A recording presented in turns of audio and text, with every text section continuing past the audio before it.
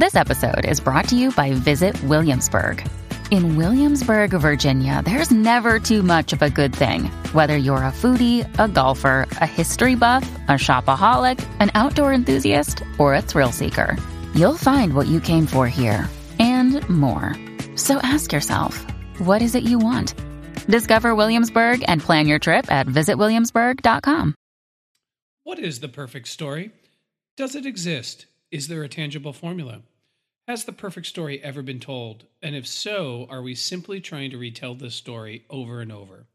This podcast is called The Midnight Myth, and somewhere between the black of night and the break of dawn, there is a story, and it's perfect. My name is Derek Jones. And my name is Laurel Hostak. Welcome to The Midnight Myth.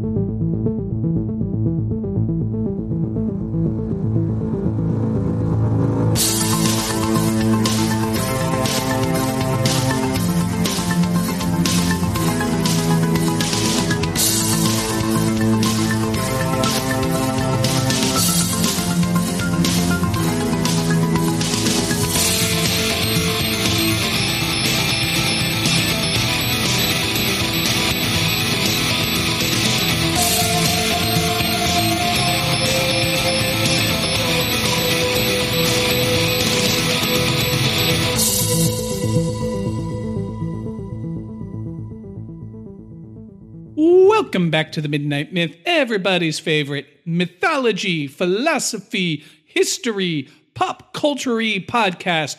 You name it, we analyze and discuss it. As always, I am very excited to be back with another Midnight Myth episode.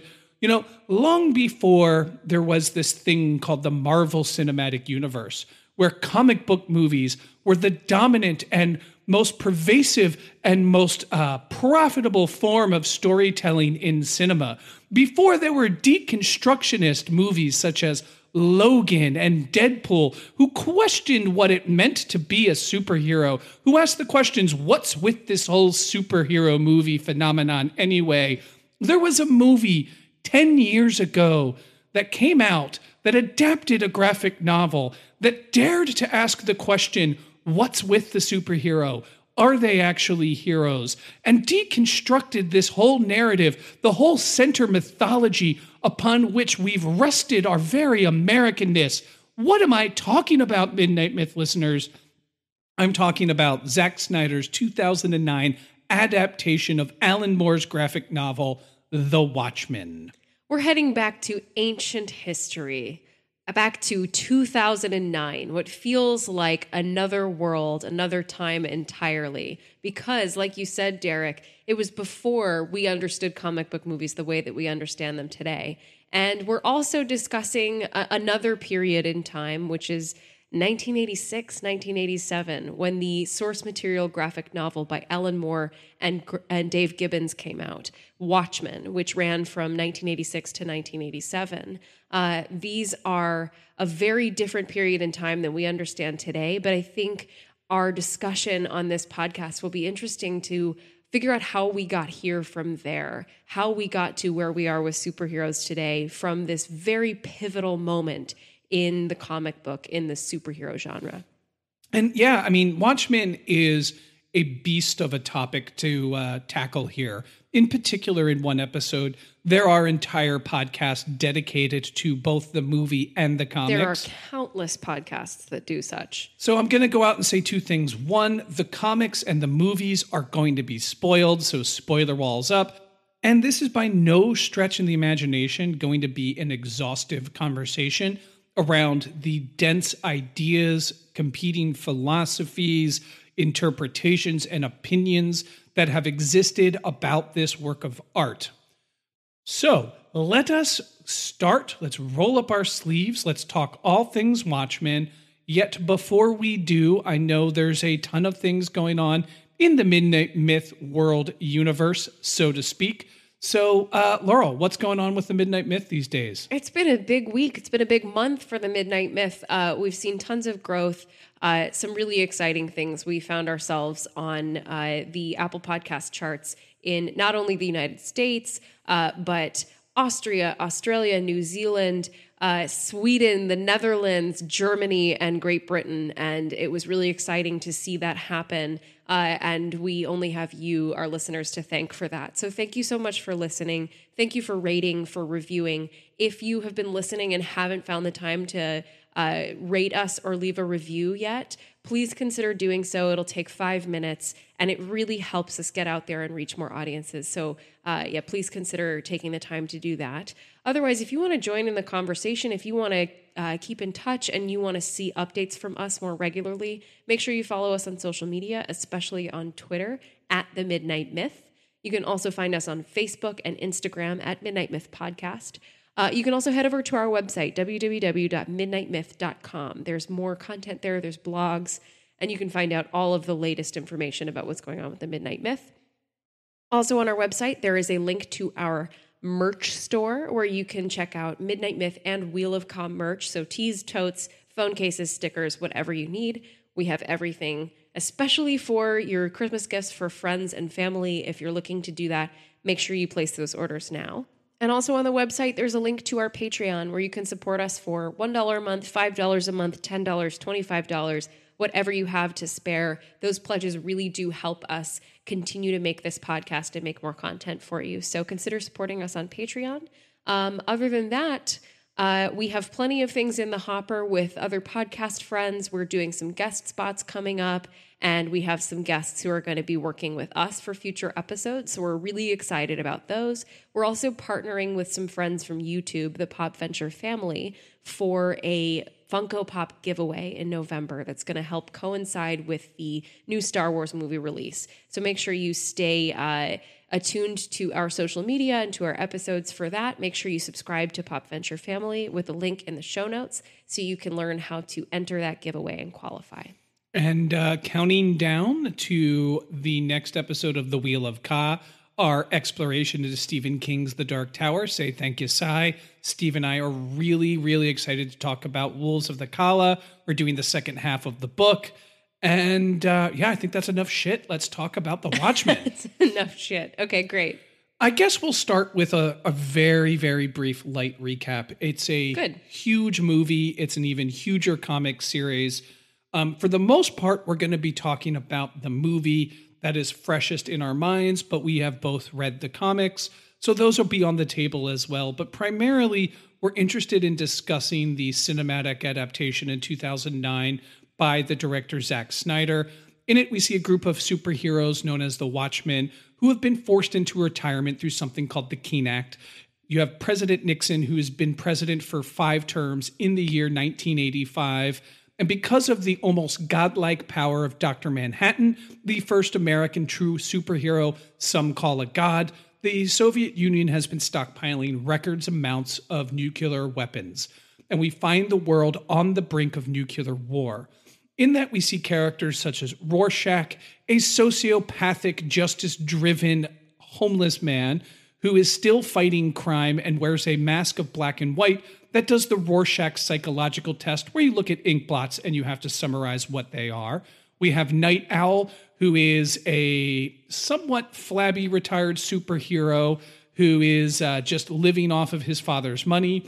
You have Silk Spectre, who's in love with Dr. Manhattan, living in a military institution, working with Ozymandias or Adrian, trying to stop the energy crisis by creating a free source of external free energy for the world, hence ending the competition for resources between the Soviet and the American empires.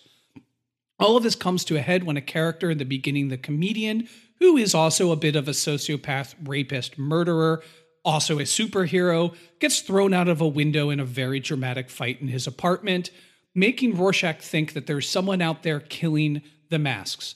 All of this builds to a point where, Dr. Manhattan goes to Mars because he wants to, leave civilization behind. Because he thinks he's given a bunch of people that he loves cancer. We have Silk Spectre getting cuckolding Dr. Manhattan with Night Owl. We have Rorschach and Night Owl combining again to go out and try to figure out who's killing the masks. We have Adrian Ozymandias fighting an assassin that he actually hired to kill himself, because lo and behold, Ozymandias is concocting a scheme to fake an attack from Dr. Manhattan at several of the world's capitals, destroying several major cities, uniting the world against Dr. Manhattan. And in the books, he destroys New York by using a gigantic squid monster. Jeez, could there be more plot in this movie? I know, right? It's insane. Yeah, and it's the graphic novel is 400 pages, and Zack Snyder had to distill it down so that it was, a tight almost 3 hours in the movie. So there is so much to follow, and I appreciate you giving us that recap and hitting the high-level beats. There are so many characters, so many relationships that need to be tracked, and so much, most importantly, backstory. Because one of the interesting choices of Watchmen, both the graphic novel and the movie, is that this takes place after the Golden Age, right? After everything has fallen apart, at the second generation of this hero grouping, and after they have been outlawed, and they're looking back at their golden years, at when they were actually a team. Now we're seeing them sort of slipping into oblivion, which I think is such an interesting choice. Sure. Some other just fun facts about the film. It grossed $108 million domestically on a $120 million budget. Ooh. So if you take out the foreign ticket sales, this movie lost money. With the foreign ticket sales, it made money. Definitely a flop. It's sitting at 71% on Rotten Tomatoes. And honestly, I think that's a generous 71%. If you read the reviews, both from the critics and the users, even the positive reviews, the things that Rotten Tomatoes rates as positive, are lukewarm positive at best. Right. Or just a little more positive than negative, yeah, but are still pretty negative. I mean, this movie is one of the most universally panned movies out there, especially that we have talked about, and in particular in the era of these superhero films. I joked that this was before the MCU. The MCU was just getting started. It was in its phase 1. We had the Christopher Nolan Dark Knight trilogy. Yeah, this was right after Christopher Nolan dropped Batman Begins and Dark Knight. And then we had Zack Snyder did 300, the adaptation from Frank Miller's comic. That was a smash success. One just quick question for you to kick off analysis of this film. Why do you think it failed? Wow, that's a great question. I'm really glad that we're talking about this movie, because I'm going to go in with full transparency. This is not a movie that I love. I do think that there is some really great potential. I think there's some great ambition to this movie, but it's not something that I feel a whole lot of excitement about when I sit down to watch it. However, I do think there are so many ideas. There are so many things that from our perspective here on the Midnight Myth are so worth investigating. And I also do really like the source material. I really like the Watchmen comic. As far as why do I think it failed, I think there are a lot of potential reasons that we could ascribe to that. I mentioned that it's ambitious, and ambition is usually synonymous with risk. And Zack Snyder took a risk here. He attempted to be very faithful to the source material in the comic book. And by doing so, at least on a superficial or visual level, he sacrificed some elements of the comic that people felt very possessive of. Most people have referred to this comic as unadaptable for a very long time, and it's had several failed attempts to adapt this film. I think in choosing to cater to fans and falling short of that, he also made a movie that the general public was like, I don't get it. And I think I still admire the ambition of taking on this project and attempting something that big and that risky. But again, it falls very much short of both sets of populations' expectations. Right, those sets being the diehard comic fans, and then the average, I want to see a superhero movie fans. Right. I agree with that. I watched this movie having never read the comics and not really knowing about the Watchmen comics. And so this movie introduced me to the comics, which I have since seen the movie, gone and read. And I will admit, easily the comic books are better than the film. Absolutely. And in large part because Alan Moore, as controversial as a lot of his decisions can be, he wrote one of, if not the most successful deconstructions of the mythology of the superhero. And if we take the mythology of the superhero as a fundamental aspect of mid-20th century Americana, it's the idea that the superhero sets America as a shining beacon, as an example to lead the world, as being morally incorruptible, as being able to be brave and strong in the face of adversity, of being an individual or a small group of individuals who can take on great odds and always overcome them. We take that myth as fundamental to who we are. Alan Moore, and I do think Zack Snyder, are taking that myth and turning it on its head and asking, is this myth even doing any good to begin with? Has it been fundamentally a lie that we've been telling ourselves about ourselves? And I think that the comic really captures that. And I think the movie tries to. Yeah, and I think absolutely. And I think the movie has successes and failures. I also think, and this is just my purely Derek opinion, this is by no means or stretch of the imagination the authority on it, but in my opinion, I think people are too hard on the movie. I don't think it's as bad as the critics make it out to be. I think in 2009, it was groundbreaking, and I think it was able to successfully turn the narrative on the head when the world wasn't ready for that narrative to be flipped. The world wanted to drink in the traditional superhero. And yeah, the superhero could have some flaws. Tony Stark can be an alcoholic, and he can also be a sex addict misogynist. But at the end of the day, he's still Iron Man. Yeah, Peter Parker can be broke, and he cannot be very confident. But at the end of the day, he looks at the Green Goblin and he punches him in the face. Complexity was okay, but people were really thirsty for more standard superhero narratives in 2009. Yeah, Batman can have this gritty, realistic, philosophical battle with the Joker, but the Batman's going to win that battle, and he's going to defeat the Joker, and he's going to save the soul of Gotham City. This is one where everyone's soul walks away tainted at a time when I think most people wanted to feel good about their heroes. I think if this is made in 2019, I think it's going to have a warmer reception. And I'll give just a slight piece of pop culture evidence. The success of the Amazon show, The Boys. Yeah. People are like, okay, we've had a decade of the MCU and we love it. No one is, knocking it and saying it should go away. But people are thirsty to see more complicated, more real, more flawed superheroes that have some more moral ambiguity. People want that now. I don't think they wanted it in 2009. And I think that's part of the reason so many people hate a movie that I think has more successes than failures. I really respect that opinion. I appreciate that. And it's important to recognize that now we come to expect our superheroes to be grittier. We expect Logans. We expect The Boys. We expect even the forays into sort of more realistic, more morally complex landscapes that Marvel has offered and obviously DC has offered under Zack Snyder. We expect that. That is a hallmark of the world that we live in now and the media landscape that we have. But in 2009, that was not the norm. And more importantly, in the 1980s, that was not the norm.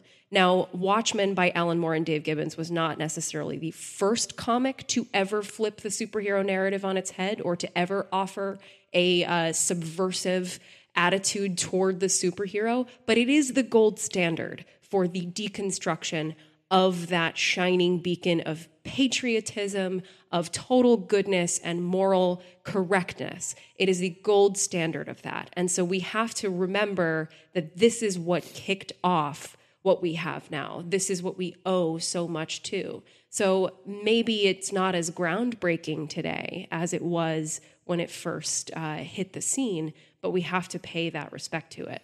Yeah, and guys, if you're listening and you hear some sniffles, it's because I'm getting over a cold, and it's easier for me to just sniffle than it is to pause every time I need to sniff. So poor Derek. if you hear some, that's just me getting over a cold. I may not sound as well. I think I sound okay. Anyway. Yeah, you sound fine. Let us move on. Let's get into some of the meat and potatoes of this. What I love the most about it is I feel that there are certain characters that can represent certain dispositions, whether those dispositions are ideological, whether those are emotional states. And I think this movie and the comic do a good job putting those dispositions in conflict. And I would like to maybe discuss some of the characters, give an idea of who those characters are, their general disposition, their general outlook in the world, and how those outlooks ultimately come into conflict. I'd like to start with Rorschach, if that's cool with you. I think that's a wonderful place to start. He's kind of the emotional center of the movie. He is often the narrative spine. We hear excerpts from his journal. We hear a lot of voiceover from him, and he kind of directs us through as he's the only one who's really interested in investigating who killed the comedian. So he helps to string together the threads of the past, present, and future of the Watchmen. So I think that's a wonderful place to start. He wears a mask that emulates the Rorschach test, which is administered by psychoanalysts and psychiatrists who will show these ink blots, and you're supposed to say what you see. And the idea is this will loosen your subconscious mind and give a psychoanalyst the ability to kind of penetrate into your subconscious and see what projections are coming from your subconscious onto these tests. I think the idea that he's called Rorschach, the idea that he has a living Rorschach mask on his face at all times, and that the character calls it his face, I think that's the first place I'd like to start with understanding this character. So one, there's a connection to psychoanalysis. Even though we get a sense from Rorschach that he doesn't respect academic liberalism, he tells the psychiatrist that he talks to that he dislikes him because he's fat with his liberal sensibilities. I still think there's a nod to the idea that there is something bubbling underneath the surface psychologically. I also enjoy the fact that I think it's interesting how Rorschach decides to administer justice and that he is brutal. He's like if you took the super ego and you manifest it into a hero and you removed from it the constraints of societal law. Let me flesh that out a little bit. Yeah. There's the id, ego, and superego, which are the three general layers, according to Sigmund Freud, that you have in your mind. The id is the first one that's developed. It develops when you're a baby. It's all impulses, it's desires.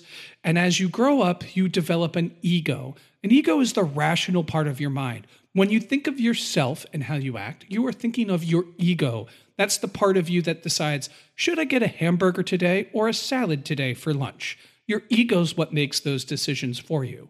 And then once you get a little older, you develop a thing called a superego. And the superego is linked to the father in psychoanalysis, that there is a father who is your dad who teaches you right from wrong and arbiters that. But you get to a point when you realize your father really isn't all-powerful. And so then you would usually supplement that with other father figures, whether that be God, yeah, or whether that be a sense of morality. The superego is the part of you that administers right and wrong. It's that gut feeling when you're like, I could do this, but I feel like it's wrong. And you don't know why you feel like it's wrong. It's because your superego is telling you that. I see Rorschach as the unleashed, unchecked superego.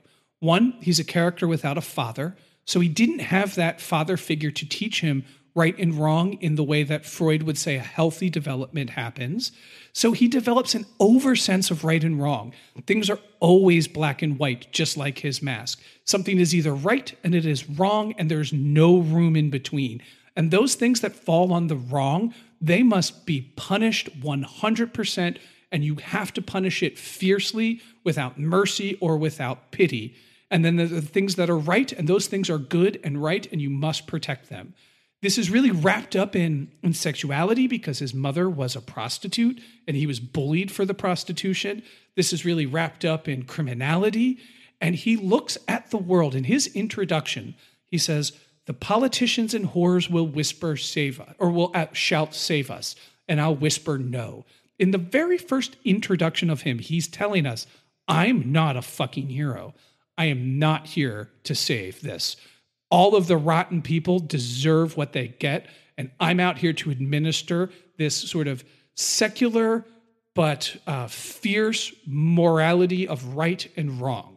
He does occasionally refer to his brand of justice as retribution, which is something we talked about just a couple of weeks ago on our podcast about Tim Burton's Batman, which I think is interesting because I perceive Rorschach, at least in this depiction of him, as very much like if the Joker succeeded in pushing Batman over the edge and driving him insane, he would become Rorschach, right? So he would still think that he was the ultimate person to arbitrate right and wrong, and he would still administer retribution, but it would probably be really twisted and really violent. You know, we see some of the more important scenes informing who Rorschach is and how he doles out justice. There's when he discovers what happened to the little girl, and in the movie, he butchers a guy in a horrifically violent display. And as viewers, we're like, we kind of want to butcher that guy too. He's done one of the most vile and disgusting, horrible crimes you can possibly think of. But on the other end, we see Rorschach articulate some really twisted and disturbed feelings about women that are definitely left over from his feelings about his mother. Some really twisted ideas about people just living their lives in a way that he doesn't approve of. And so we don't feel confident handing the gavel of right and wrong to this particular arbiter. Oh, and that's the complexity that this movie exists in. There's no one character that we feel is a like true quote unquote superhero, right? They're all very complicated and all very flawed and failed in so many ways. You look at a character like Rorschach and what he does and you think, yeah, no wonder they made him illegal. You don't want him walking around at night deciding who lives and who dies. Right. Absolutely, because to him, the sin of eating too many hamburgers is almost as bad as the sin of, mugging someone, because he has such a warped and twisted view of the world because he is overactive super ego. And because it is the sense of the super ego that gives us the ability to say we should have retributive justice. It's the overactive sense of super ego that says, I may be in jail, but you're locked in here with me. I'm the most dangerous one because I have no pity and no mercy, because everything that falls outside the bounds of the black and white vision of right and wrong, I must destroy. And deep and down, he is definitely compensating for his life, right? Like he's compensating for the fact that he came from a very troubled childhood, that he came from a mother who was a sex worker. And didn't want him. That he was abused as a child from his mother, that he was bullied by his peers. And all of those things manifest in a character who has way too overactive of a super ego and no ego and id to kind of put these things in harmony or in balance. That's kind of how I look at Rorschach. Yeah. He's definitely a duty-based or a rules-based moralist. He believes that there are certain right and wrong rules and that if you cross those, you have to pay, and that you can never cross them. For him, it's committing crimes. And for him, it's committing crimes. It's committing acts of sex. It's committing acts of like gluttony or acts of just like pure excess and pleasure. People should just live stoic lives where they eat cold beans because that sustains you, but nothing for enjoyment. Don't even warm the fucking beans. You just eat them cold because you need some food to make your body move better. Yeah, he's very much rules-based to a fault. There's the scene where he visits Moloch and he is trying to get some information about out of this guy who used to be a supervillain. And he even tries to nail him on just having an illegal prescription drug in his drawer.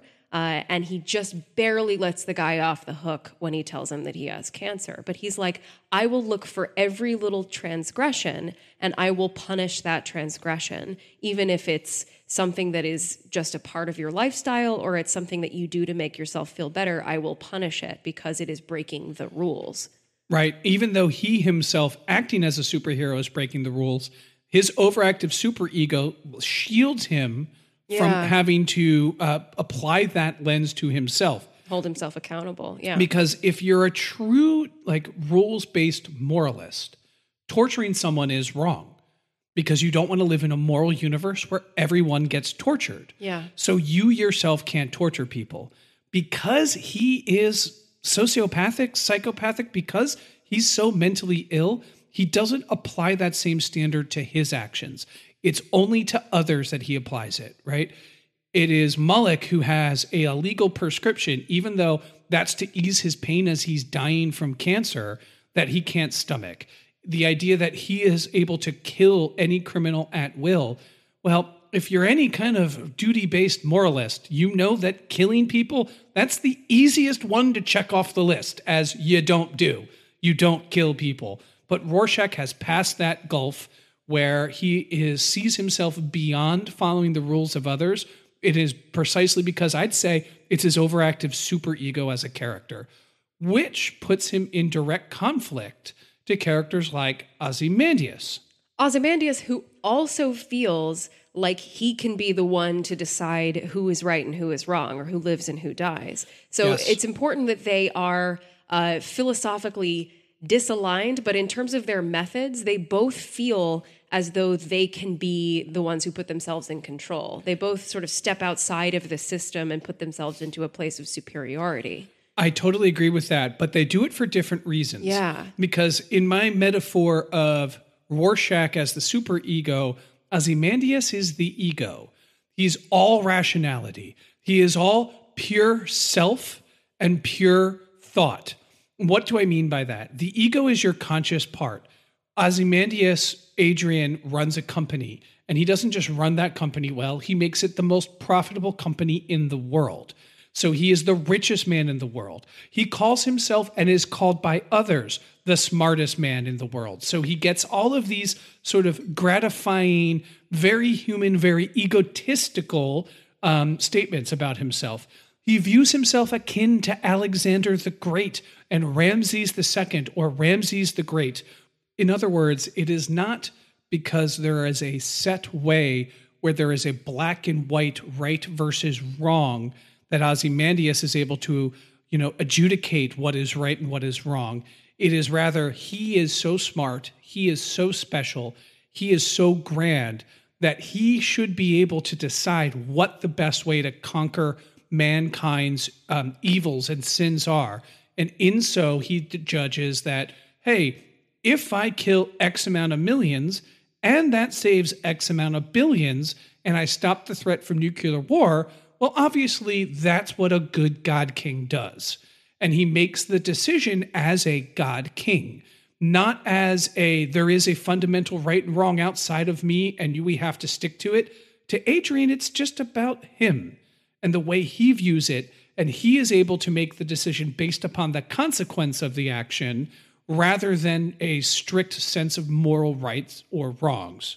Absolutely. I think there's some interesting things to explore here with Adrian Ozymandias because the naming of the character is so significant in multiple ways. You mentioned Ramses II, who clearly is someone that Adrian holds up as an idol. Him and Alexander the Great, people he feels great kinship with in terms of antiquity as conquerors and also as people who were worshipped as well as seen as kings. But Ozymandias is the Greek name for Ramses II.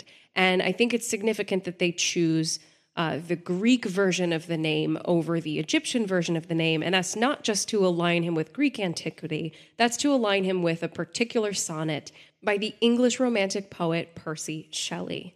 This poem is called Ozymandias, and it narrates a tourist meeting a traveler from a sort of distant land who tells a story of a ruined statue that he came across. He says there's a pair of legs standing in the desert, a shattered visage lies. There's a lot of language that you're probably familiar with that might ring a bell in your head if you read this poem.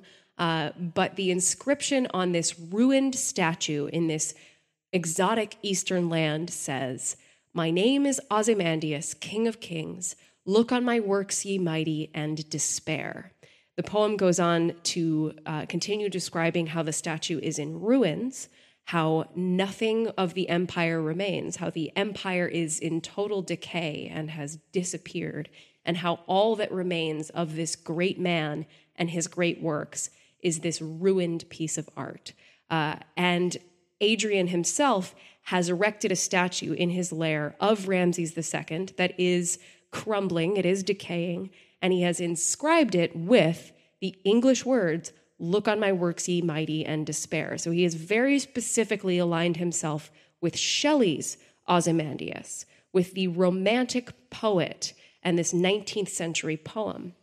What's important about this is that, a quick reading of this poem will remind you that even the greatest people who ever lived, even the most seemingly impactful in their time, will die, that all of us do face the same end in mortality, and that even the great stone monuments that we erect of ourselves are doomed to fall.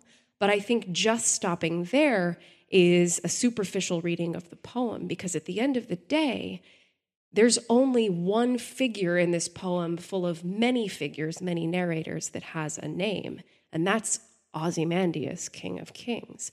So Adrian, by giving himself this name, is indicating this level of self-awareness that everything that we have on this earth is temporary, that it's all doomed to fail eventually. The doomsday clock will go from 5 minutes down to 0, and we will finally be extinct someday. But maybe his name will once again be etched in the stars, will go on forever, even after all of this is over. Yeah, great point. So since we're talking ancient Egypt and ancient Greece, and we're talking Ozymandias, would you permit me a little bit of a historical tangent? And trust me, it'll button up nicely. We understand the history of the pharaohs from an Alexandrian who that was the capital of Egypt during its Hellenistic period.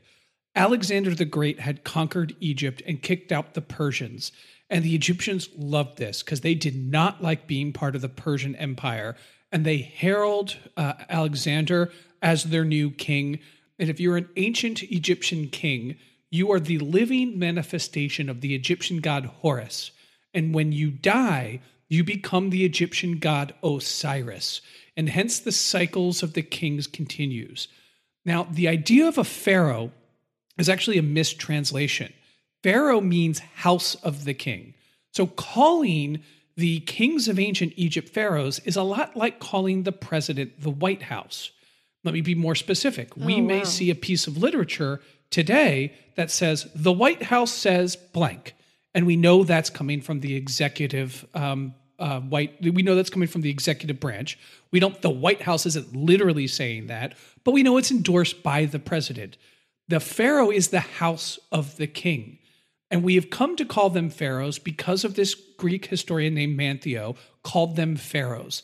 And he linked the house with the king itself. Bit of a mistranslation. Interesting, fun tidbit. That's amazing, yeah. So Manetho divided Egypt history into 3 different dynastic periods: the Old, Middle, and New Kingdom. Without getting too lost in the weeds, Ramses II is one of the greatest of the New Kingdom Egyptian kings. To understand the context, the pyramids of Giza, the Sphinx, built in the Old Kingdom. The Valley of the Kings, built in the New Kingdom. So thousands of years later, there was this Ramses II who was able to energize and revitalize Egypt, unify Egypt into one people, because technically ancient Egypt is 2 kingdoms, Upper and Lower Egypt. Right. And he brought about an artistic renaissance, an Egyptian renaissance, where Egyptianness was on the rise. This was coinciding with the time where the rest of the ancient Mediterranean societies were in decay. No one really knows why they were in decay. The best theory out there was it had to do with climate change, and people weren't able to grow crops, and the Egyptians were. But out of this rose a very powerful Egyptian and an Egyptian sort of culture, and the entire ancient world revolved around Egypt. Ramses II also had a stepbrother by the name of Moses, and Moses was famously who led the ancient Hebrew out of Egypt. I've heard of him, yes. Yes, I think we've all heard of that. Linking himself, this is Adrian, to Ramses is a particular Egyptian king, one, the Egyptian king of the New Kingdom, of the sort of last great Egyptian empire.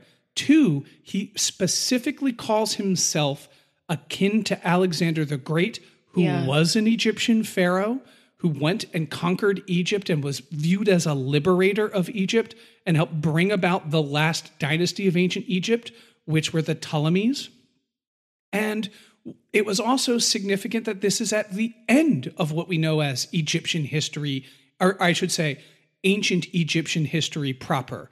So it's at the transition point between two major times where there is a great Egyptian empire, which crumbled and gave way to the great Roman Empire that followed it. And hence, Egyptian history gets absorbed into ancient Roman history. Why does all this matter? This is where Adrian sees himself. He sees himself as one of these great figures of history who's transitioning things out of the old into the new. And like every mover and shaker of history, they had to make sacrifices, they had to make tough calls, and because they knew what's best, because their ego was so powerful it could divert rivers and topple empires, they are able to make the decisions that others can't. In other words, Adrian is so egotistical and narcissistic, he views himself as a literal God King on earth. And because he's a God King on earth, he can make the decision to wipe out half of the world's greatest cities in the name of peace. You know, we framed this as how Adrian is the philosophical other end of the pole to Rorschach, how they are sort of mirrors of one another in terms of how they view the world. But Rorschach has a quote in the movie that I wrote down where he says, quote, "Ancient pharaohs looked forward to the end of the world," end quote. And I sort of see that in Adrian too, where he sees himself not just as a God King, but a God King of the end times, as he almost looks at this sense of the world is about to end, the end is nigh. He looks at that as an opportunity. He looks at that as, this is my chance to bring about the new world order, or at least to leave my mark on this one. Absolutely. And, another thing that's interesting is Adrian expresses in this movie a level of grief and a level of doubt. But I find it interesting that it's funneled through television screens. Yeah. He's not really experiencing the pain. He's watching it on TV. It's a lot like when we watch TV today, when we watch the news and look at horrible things that might be happening, hundreds or thousands of miles away, and maybe we feel an emotional reaction to it, but most of the time we say, oh, that's a shame. It feels like that. It's very much filtered through this sort of detachment and this disengagement with the reality of it. Yep, and in like a true God King, he may not like his decision. As Dr. Manhattan says, I don't condone or condemn. I just understand. Yeah. And Adrian I understand I made this choice. It's the right choice, obviously, because I am Ramses II, Alexander the Great manifest. I make the tough decisions. I am fully ego in comparison to the super ego of Rorschach. There's another pin on this to keep my Freudian metaphor going, if you don't mind. Please. Because I do think the main moral conflict of the movie is between Adrian and Rorschach. Absolutely. But I want to, at least mention the comedian. He's sort of the narrative glue that connects all the characters. Why do they get back together? Because the comedian was killed. Yeah. Because the comedian's killed, there's a mystery to untangle. Because there's a mystery to untangle, the Watchmen kind of form another sort of really fucked up group again. The comedian is all id. He's all impulse. He's the one that looks at the complexity of the world and says, fuck it, let me shoot, fucking fight. And that's all he cares about doing. There's him, his desires and his impulses, and there are those in the way between his desires and his impulses. It simply seems to be just a historical accident that he fights crime. He could very easily be the one perpetuating crime. Absolutely. And in often cases is committing crimes under the cloak of the superhero sort of veneer, if you will. This idea that, he's a superhero. He's not a bad guy. What if Captain America went to Vietnam and shot a pregnant woman? That's the comedian. And wouldn't we all look at that with a sense of irony and just be like, it's all a joke, mother forgive us? Yeah, he anytime he's confronted with responsibility, he once again reverts to that, okay, well, this doesn't give me pleasure right now, so I'm going to annihilate it or I'm going to destroy it. We eventually see the emotional toll that this takes on the man, and this, at least gives us in some form a hint that he has more to him than just constantly going after the pleasure principle. But most of our impressions of the comedian are of him trying to force himself on women like Sally Jupiter, or of him gunning down his pregnant paramour in Vietnam, like you just mentioned, or him heading out on the streets with Night Owl and taking pleasure in putting down a riot with absolute obscene violence.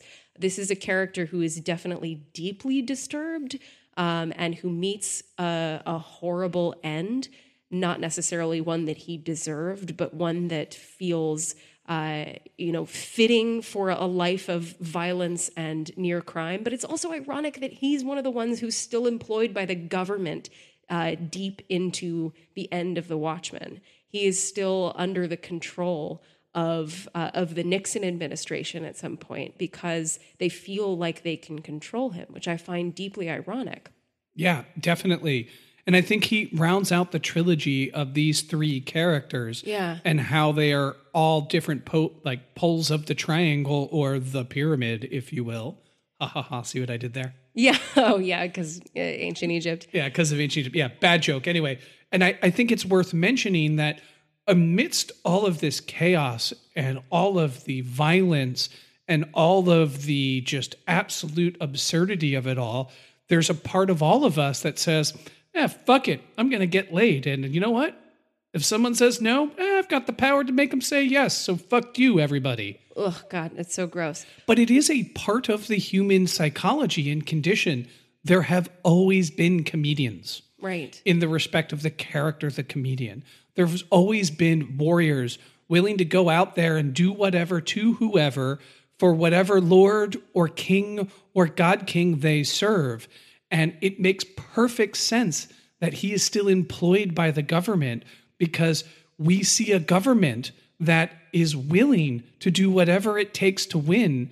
And you're going to need comedians out there to exercise that, as well as we haven't gotten to yet, Dr. Manhattan. Right. Well, and the other great irony of this, too, is that when putting together this conception of ego, superego, and id within these three characters, the idea in psychoanalysis is that you bring those things in harmony and you have something resembling a healthy human being, a healthy self, right?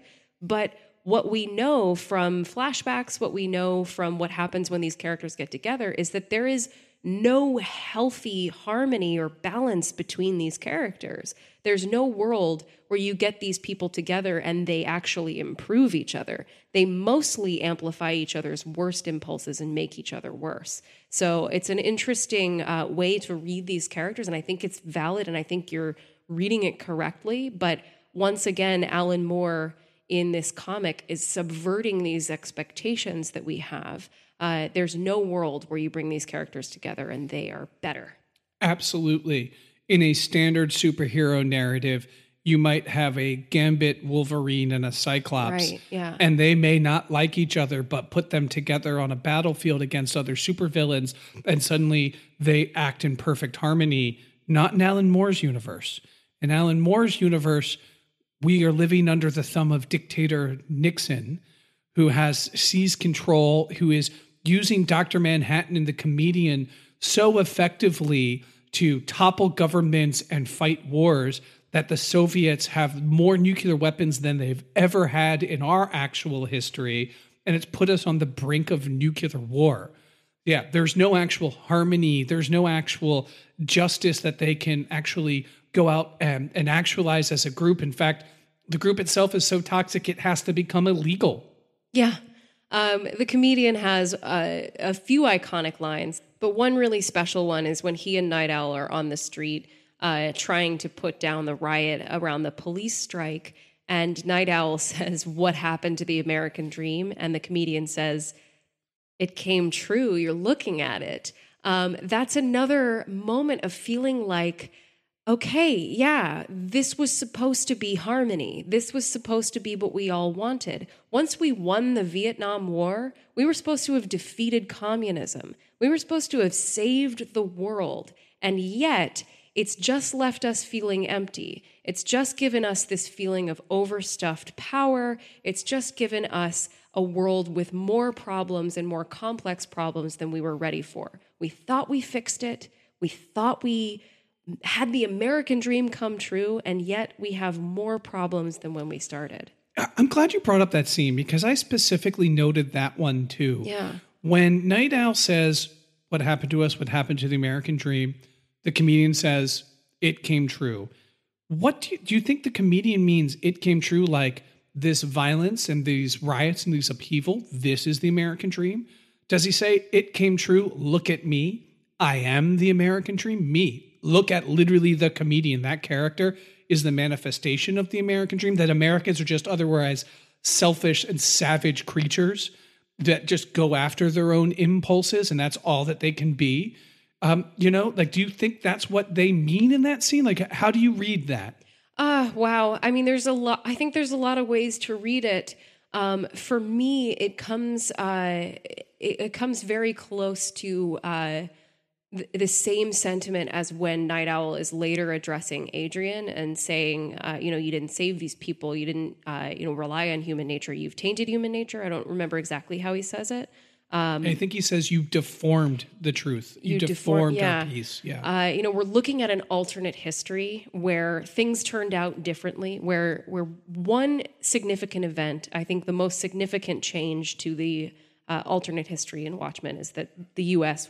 won the Vietnam War, one of the more significant defeats in the American past that we, today look at as something that bred all of this destruction, all of this, loss, all of this post-traumatic stress, and a whole deep psychic wound on our country. And I think what the comedian is saying here and what Night Owl is saying later is that by giving this, by manufacturing this other outcome, by manufacturing another outcome, you have still led to consequence. So what happened to the American dream? What always happens to the American dream? The American dream is a myth, and what we are looking at is as close as we are ever going to get. Does that make sense? Yes, and it's a good segue to the next thing I want to talk about. However, we have to make sure we leave room to talk about Dr. Manhattan in full. Yes, please. Because we haven't gotten to him yet. But you talk to the American dream as a myth. And I'd like to discuss an idea of political and moral philosophy that goes back to ancient Greece. And it goes back to my man Socrates and my man Plato in the Republic. And that's the idea that is commonly called to now as the noble lie. And in this, the Plato's Republic, it has Socrates discussing with peers, students, colleagues, and enemies alike what it means to be just. What is justice? And in this discussion, they come upon the idea of building a just republic. It is a Greek city-state that maximizes justice at all times. And in it, Socrates realizes that in some instances, it's okay to lie. Meaning that in some instances, telling the truth is not the right thing to do, but in very rare instances. These are instances where the very soul or subject matter is in contention. And let me go and I'll just briefly quote from it. Yet God, in fashioning those of you who are fitted to hold rule, mingled gold in their generation, for which reason they are the most precious. But in the helpers, silver, and in iron and brass in the farmers and other craftsmen. And as you were all akin, though for the most part you will breed after your kinds, it may sometimes happen that a golden father would beget a silver son, and that a golden offspring would come from a silver sire, and that the rest would, in like manner, be born of one another. So that the first and chief injunction that God lays upon the rulers is that nothing else are they to be such careful guardians and so intently observant as of the intermixture of these metals in the souls of their offspring, and if sons are born to them with an infusion of brass, or iron, they shall by no means give way to pity in their treatment of them, but shall assign to each status due to his nature, and thrust them out among the artisans or the farmers. End quote. Weird thing. The idea here is that Socrates is just like, hey, we're going to need workers, we're going to need craftsmen, we're going to need farmers, we're going to need rulers, we're going to need judges, we're going to need all of these things. How are we going to determine who does what? Let us tell a foundational story that in each person, the gods or God gives a certain precious metal, which is akin to a moral or like societal worth. Some people are gold being the most precious metal, getting the most exalted positions, some being silver right underneath that, brass and iron. And as you go down in the metal quality and the fineness of the metal, thus you go down the social hierarchy. Sometimes these metals will intermingle, and if they do, there might be someone of a mixed status, but always the people at the top, the people who are gold, will be able to decide who gets to what rung.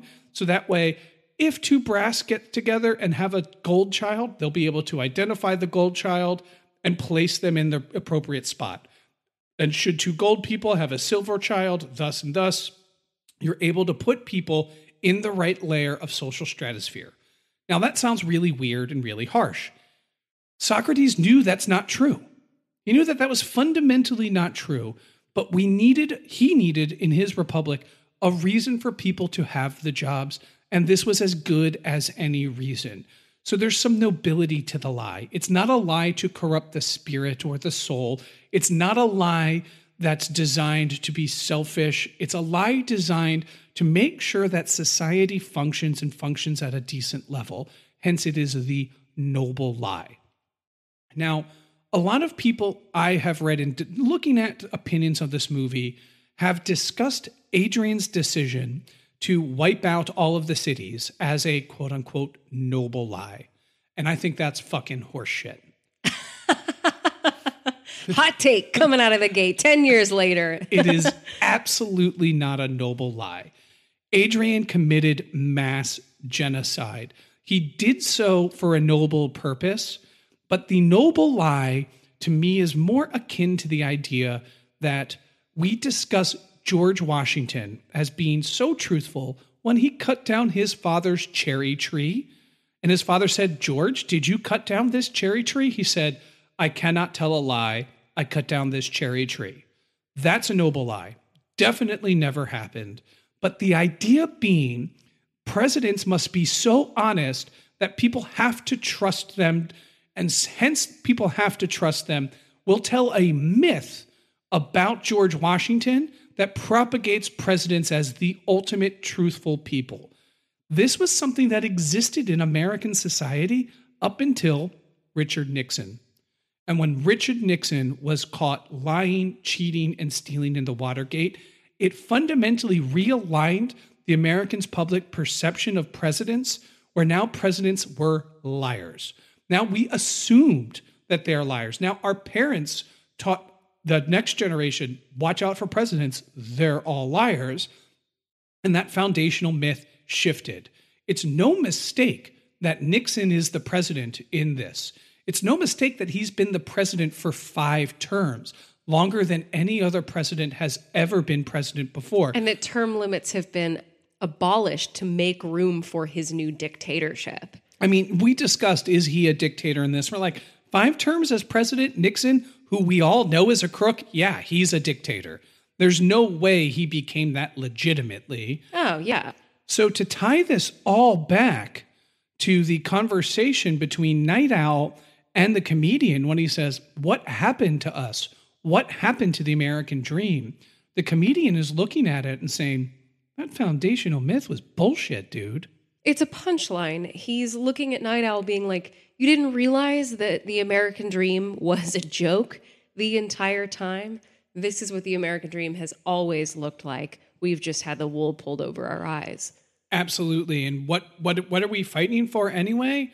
I'm fighting for myself, man. I'm fighting just to go out there, and because I like shooting people, and I'm going to shoot people legally right now while I still can. Yeah. This is the American dream. Right. Totally.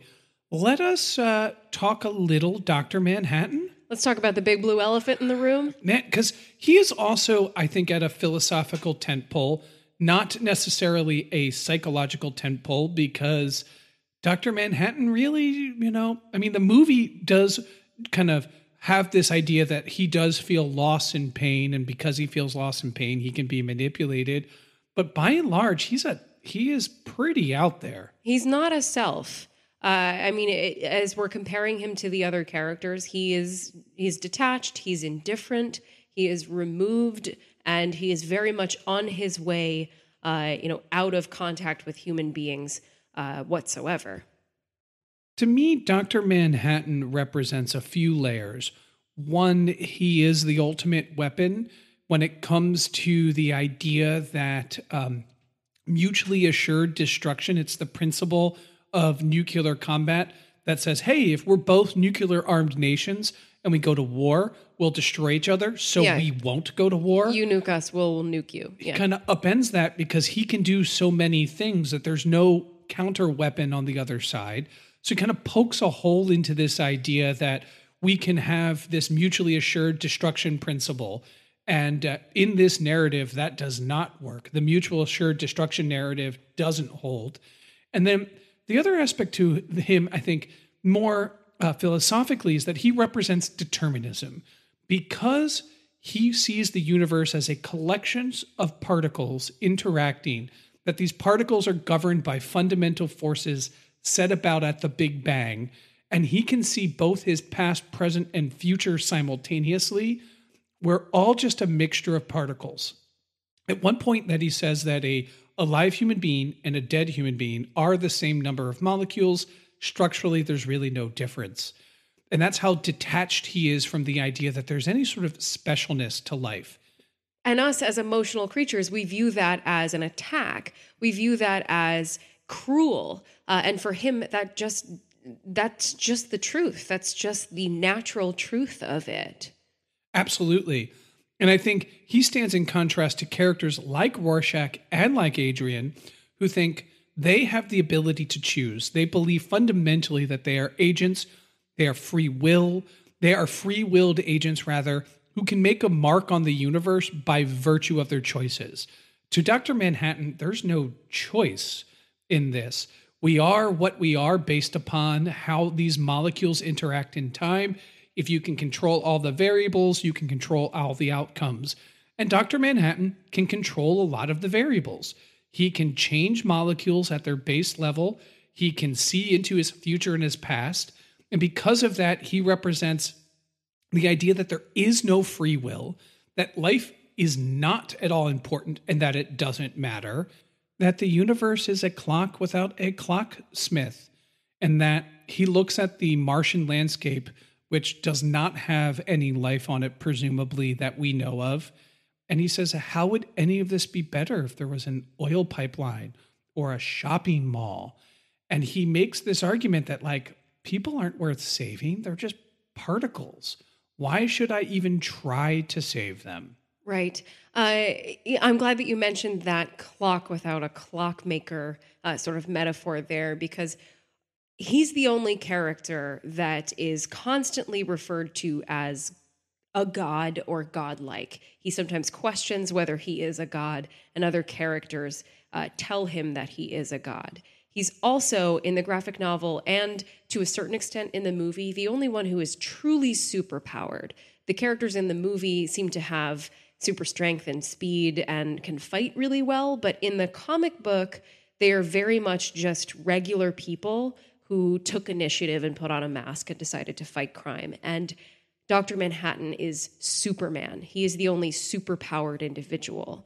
But at the same time, the other characters that we've talked about on this episode, Ozymandias, Rorschach, and the comedian, have all put themselves at some point or another in the position of wanting to be exalted, or of wanting to, or identifying as gods, or acting as gods in a way that they are the ones who decide what is right and wrong, who gets punished, who gets killed, who lives, who dies.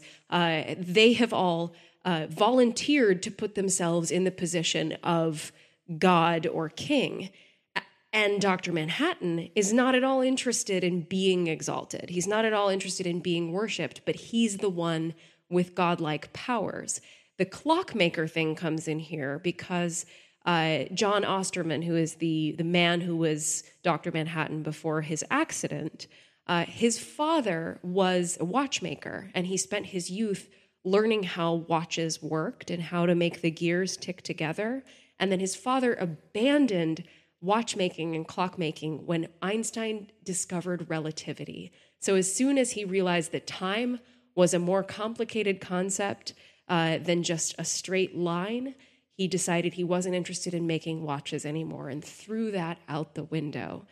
But there's also the very important deist metaphor for God as an all-knowing watchmaker, as a creator individual who set the universe in motion and then took off and played skee-ball and maybe watches, maybe like looks down to see what's going on, but is not interested in intervening in human life or in any of the actions of the universe, is totally indifferent, is totally disengaged, and it doesn't have any stake in what is happening on the human level. And that's what Dr. Manhattan is. He's a watchmaker. Wow, great point. And two things to add. One, at the very end of the movie, we see Silk Spectre and Night Owl talking, not in costume. And Silk Spectre is just like, hey, will this piece hold? And what does Night Owl say? As long as people think John is watching, which is in other words to say, will this civilization hold? As long as people think God is watching. And two, what does John do? What does Dr. Manhattan do? What does he do? He says, I'm going to go to another galaxy and I'm going to create life. Yeah, because I can. Literally deciding to become a god. Yeah. I'm going to go someplace and create life and watch and see what happens when I create this life. And people of Earth have decided that, okay, yeah, this is our God. He can punish us if he wants to, or he can leave us alone. So we are going to continue to live our lives as though he is watching us and he will punish us if we do it wrong. And if we live in fear and awe of him, we can live together in peace. Yeah. He literally becomes a god Truly, in the movie Watchmen in very many literal senses of the word. Yeah. So I think that is a interesting thing that I don't think I'd love to flesh out more, but we're pressing up on time. So I will ask a question that before we get to final thoughts. That's great. I think we should do a case study on Dr. Manhattan in future. If you guys like this episode, let us know. We can do that because I feel like we haven't talked about him enough. That being said, is peace, global peace, is it worth a complete and total genocidal lie? Oh, God. In other words, the ultimate moral conflict that this movie asks, is the peace that Adrian built genocidal, mad that it is, though an actual peace and a sustaining peace, is world peace worth the lie and the violence and the horror? So I'm not going to give you a straight yes or no, but I think the strength of the comic and the story that formed the basis of this movie is that it allows us to even ask that question, is that it doesn't come down on the side of Rorschach or Ozymandias. It doesn't at all say that one was clearly the hero or one was clearly the villain or one was right or one was wrong. I sort of feel like Dr. Manhattan in this moment, where I feel like I don't condone or condemn. I just understand. And I found in 2019, watching this movie for the first time, I think maybe since it came out in theaters, I found Adrian's arguments more convincing than ever. I do not at all condone, the taking of innocent lives, but his holistic argument I find very compelling and something that it's why Alan Moore's comic has endured so well, is because it is such a gray area and such a difficult conversation to have. I think even more compelling than Thanos. Well, I will answer the question, and it'll be slightly long-winded, but the mid-'80s, early '90s was a time in which America had achieved so much. It had toppled communism. It had had this humongous economic empire. It was recovering from the recession of the George H.W. Bush years and really surging as a global leader. It seemed like real true peace was attainable. And there were writers like Alan Moore that were like, we should be a little more cynical about this. Yeah. It's not what we think it is. There's actually a few more warts under the belly of this American experience. There's a few too many comedians out there working for the government. We're pushing too many night owls out, and there are too many Rorschachs walking around just waiting for a cause to become total fascist nightmares. Alan Moore was right. We are in a cynical age, and we are in a cynical time in our history right now. We have leadership that is openly corrupt and openly out there lying, enriching themselves, and just doing terrible, horrible things to other human beings.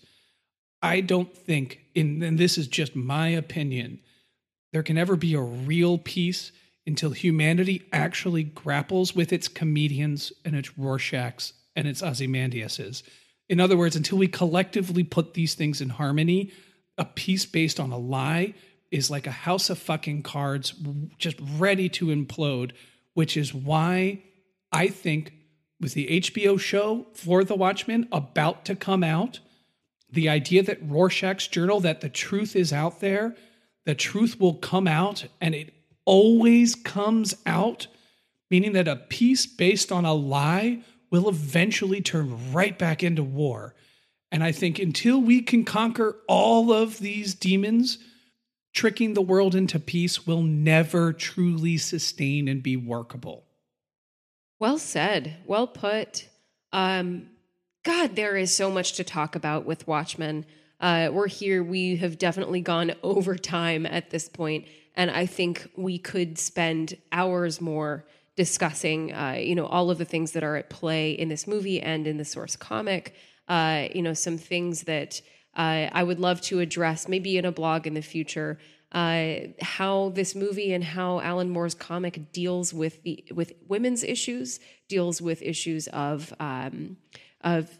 sexual violence, of violence in general.